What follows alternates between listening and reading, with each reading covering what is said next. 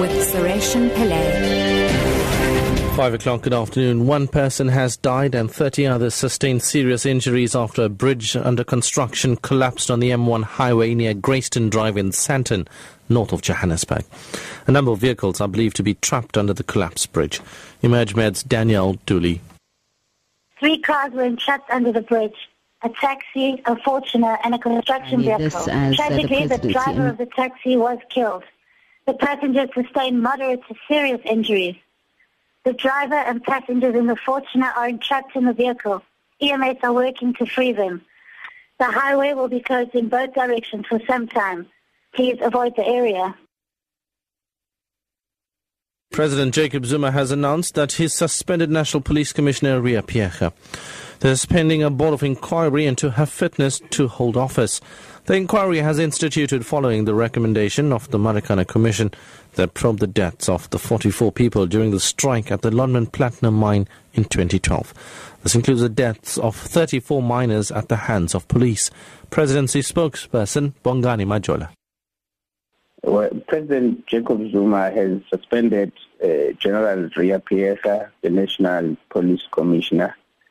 This is after the President has considered the response from the National Police Commissioner that was received on 28 September, in which she made representations to the President as to why he should not exercise his rights granted under Section 83A of the South African Police Service to suspend her, pending the outcome of a board of inquiry that the President had established. Port Elizabeth police say the Mandrax tablets found at Motherwell earlier today have a street value of 1.3 million rand. A 26-year-old suspect has been arrested. Police spokesperson Andre Bircher says 26,000 tablets were counted. Organised crime has concluded with counting of the tablets, and found it's 26,000 tablets with the estimated street value of 1.3 million rand. We are suspecting that these tablets were going to be sold in the upcoming festive season here in the Nelson Mandela Metro and P environment, and we are very glad that there's going to be 26,000 less tablets on the street. The wife of radio personality Darren Scott has confirmed that he is undergoing surgery tomorrow following revelations that the broadcaster is again battling cancer.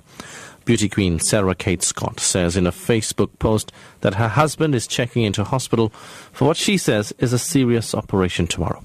Channel 24 reports that Scott won a battle against skin cancer in 2012 and says he's confident he'll again triumph against cancer. And finally, Japan's car manufacturing giant Toyota has announced what it called ambitious environmental targets to cut carbon emissions to nearly zero by 2050. Germany's economy minister Sigmar Gabriel has meanwhile urged against moving away from diesel engines too quickly in the wake of the Volkswagen emissions scandal. The BBC's Theo Leggett reports. Mr. Gabriel warned against abandoning the technology, saying it would be wrong to throw the baby out with the bathwater. However, he said he favoured incentives to reduce the price difference between electric cars and conventional ones.